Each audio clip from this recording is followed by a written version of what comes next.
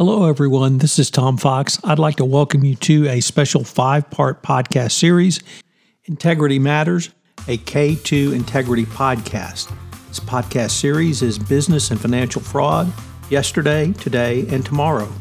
For this series, I'm joined by Joanne Taylor, a managing director at K2 Integrity.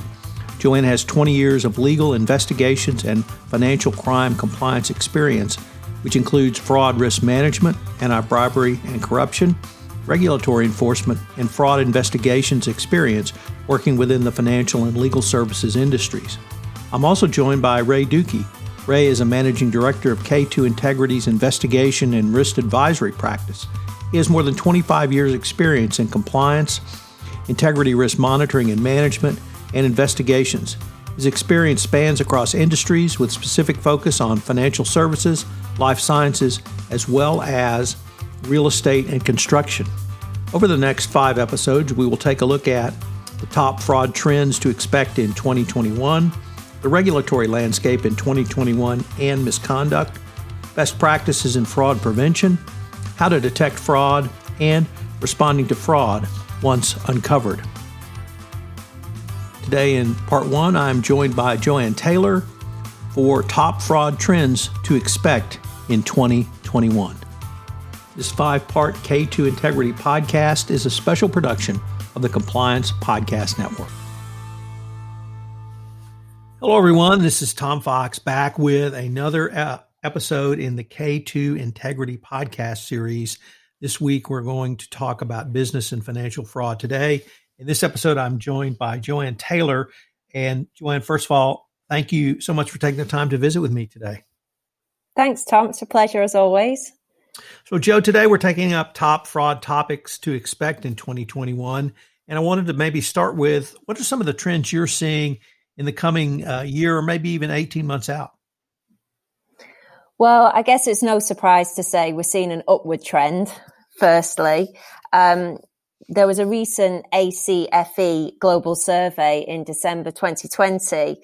And in that survey, anti-fraud professionals across a range of organizations said they'd noticed an upward trend in fraud over the second half of 2020. And 90% of participants expected that to increase over the next 12 months.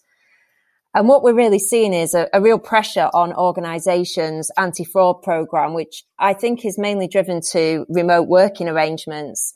And I think remote working is really here to stay, at least in the UK. Surveys of businesses indicate that even once the pandemic kind of is hopefully over, organizations will be working across a hybrid model of some office working and quite a lot of remote working. And I think that means that organizations really have to take a good old look at their anti-fraud controls. What I'd flag about the remote working environment is that the key risk from an anti-fraud perspective is basically no one's looking over your shoulder, except perhaps your housemates.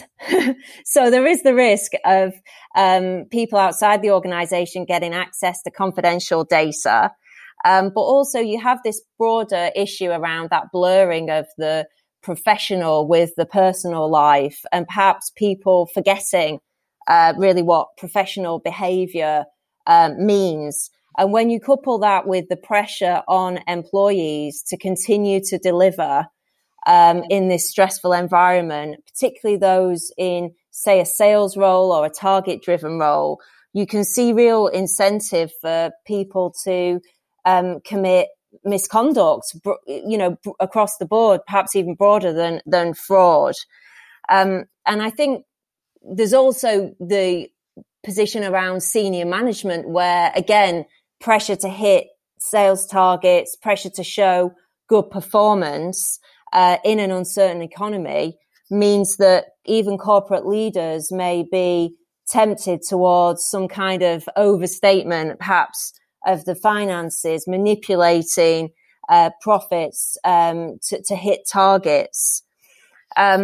And then the final thing I point around the organization's risk is cyber related, because I think when we all went into these lockdowns, people were set up very quickly on laptops and given certain access rights. And perhaps everyone was thinking, well, we'll get back to the office soon. And really, that's just not happened. And so I think that we now need to be in a situation where firms need to reflect around their fraud program broadly and their cyber controls to make sure that this environment is as risk-free as possible. Joe, you put a lot into that, and I was really struck by the ACFE report issued in December because, frankly, that was one of the most terrifying ACFE reports I've seen. Although I read the report to the nations regularly when that's out, but the December one really crystallized many of the issues that you raised, and also I wanted to see if what you articulated really we could put that into the fraud triangle so people understand of pressure, opportunity, or pressure rationalization and opportunity. You articulated the pressure to continue to sell.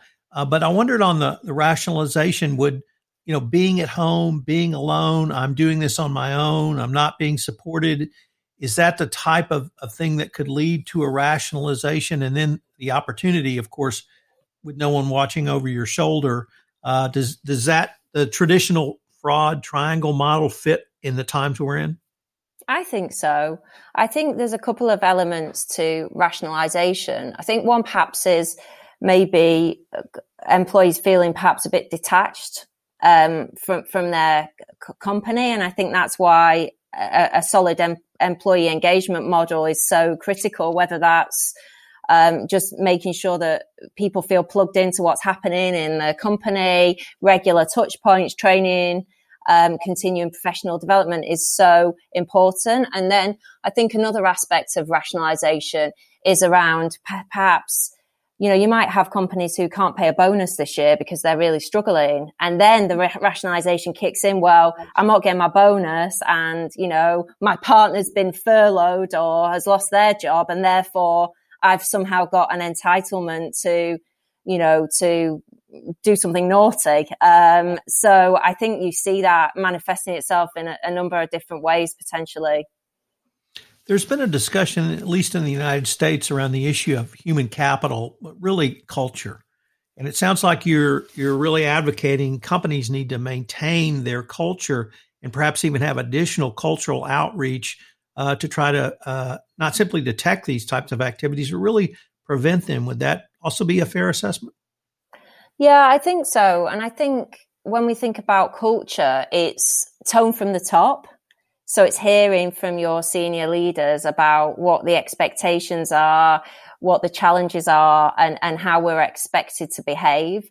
I think there's an opportunity to reinforce cultural values through, say, the performance appraisal process that happens often this time of year in most organizations. And I also think training is really key. I've seen some situations where I think training has dropped off the radar at some organizations because it's considered, well, employees have enough to deal with, Zoom calls all day. We can't expect them to also do kind of training on top of that. And also perhaps companies have faced challenges moving what would have been face-to-face training to a remote rollout. And perhaps that's stalled training. But I really think training is so important, and it really is important when it comes to fraud detection, because the stats show us that companies that train their staff on fraud detection are more likely to get tips. I had the opportunity to visit with one of your colleagues in an earlier podcast, Ray Dukey, and Ray scared me again when he talked at length about unemployment fraud. But I was wondering what your thoughts are around that issue. But if I could overlay even the greater stimulus to certain industries, particularly healthcare and medical industries that have been funded because of the response to the coronavirus. And then, of course, the individuals who have received stimulus checks or other support from the government. How can a company really think through as huge an issue and a huge distribution of monies that we've seen in our lifetimes, or at least for quite some time? Yeah, it's pretty epic, I would say. And I think when we look at there are some commonalities really in the abuses that we see both in the US, say in the UK as well, and I'm sure elsewhere in other countries. But in the UK, we have this furlough scheme whereby employers can furlough their staff and essentially recoup a high proportion of the staff's salary through this scheme. The UK government spent £50 billion pounds on this scheme that will be as at the end of April. And they reckon that there's already been more than £3 billion pounds of that money has basically been stolen through fraudulent claims. And of course, we see similar happening in the US. Say the state of California confirmed it's paid at least $11 billion of unemployment benefits that basically involved a fraudulent claim. In terms more broadly of the PPP, Paycheck Protection Program in the US, which again, we have similar in the UK, you've seen individual abuse of that scheme, but you've also seen very well coordinated infiltration, I would call it, of that kind of scheme. We've seen 80 people in the US be charged with stealing more than $250 million from that program. So yeah, extensive abuse, I think you see here. And that I think we'll see the fallout from that for years to come, really. What about in the area of PPE or personal protective equipment, companies that have purchased that for their employees or funds have gone to purchase those types of products, and it turns out that the suppliers or vendors were engaging in fraud? Is that something that you have seen in the United Kingdom as a potential fraud risk as well? Yeah, we've seen that, absolutely. And I guess what's also interesting is we've seen kind of, I would say, questionable procurement practices around which companies have been selected to provide PPE and to act as middlemen. Sometimes also allegations about, favors being done to perhaps friends of people in high places, let's say. So I think that's very interesting, both on the sort of fraud and more broadly on the procurement side of things. Joe, we've talked about some specific types of fraud that you've identified that may be more prevalent in this time. I was wondering if we might be able to step back and give companies some more macro guidance on fraud prevention. I don't think it would surprise anyone that at least I would suggest a fraud risk assessment would be very appropriate at this time. Obviously, your business model has changed with working from home. It may change now with return to work. But could you really maybe walk us through 2 or 3 steps a company could think about, maybe starting with a fraud risk assessment and then moving forward from there? Yeah, absolutely. So I agree with you. The fraud risk assessment is really fundamental to understand, right, where do your risks lie right now? What types of schemes could you be the victim of, whether it's internal fraud or fraud perpetrated by third parties, such as through business email compromise fraud, which is massive. So I think defining those schemes up front and then assessing your controls against those potential schemes is really important to truly understand your risk. The other point I'd make is another fundamental is to get your whistleblowing program right. So again, that's the best source of tips for fraud. So it's a real no-brainer in my book to make sure that the line's working. If you've got a hotline, test it. If you're not getting any calls, ask yourself why that might be the case and consider a training and awareness campaign. I think the other aspect when we think about potential fraud schemes and kickbacks and so on is, should you make your whistleblowing hotline available to your suppliers? Because if one of your employees is asking for a kickback, they're going to be asking the supplier. So I think that's another way to try to capture potential misconduct going on in your organization.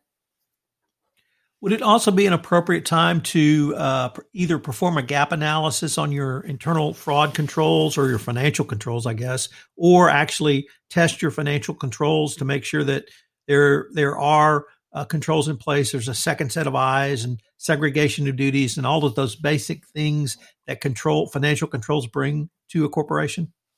Absolutely. And I think that is one of the things that might have fallen down with this shift to remote working. How do you do a 4-eye check? Particularly companies that perhaps haven't got a sophisticated kind of workflow tool and perhaps are doing 4-eye checks, via sort of other more manual means.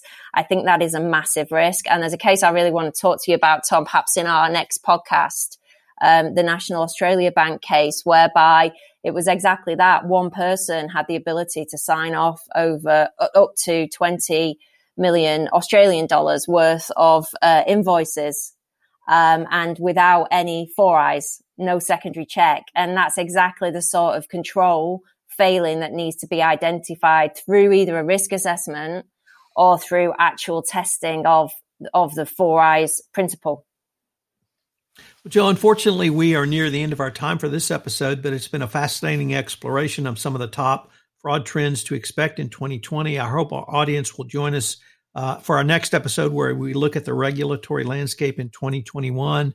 And I hope that I will be able to continue the conversation with you. Great. Thanks, Tom. Thanks for having me today. This is Tom Fox again. I'd like to thank you for listening to this episode of the K2 Integrity Podcast, Business and Financial Fraud, Yesterday, Today, and Tomorrow. Check out the resources available on the K2 Integrity website, which is listed in today's show notes. This special 5-part podcast series is a production of the Compliance Podcast Network. Thanks so much for joining us.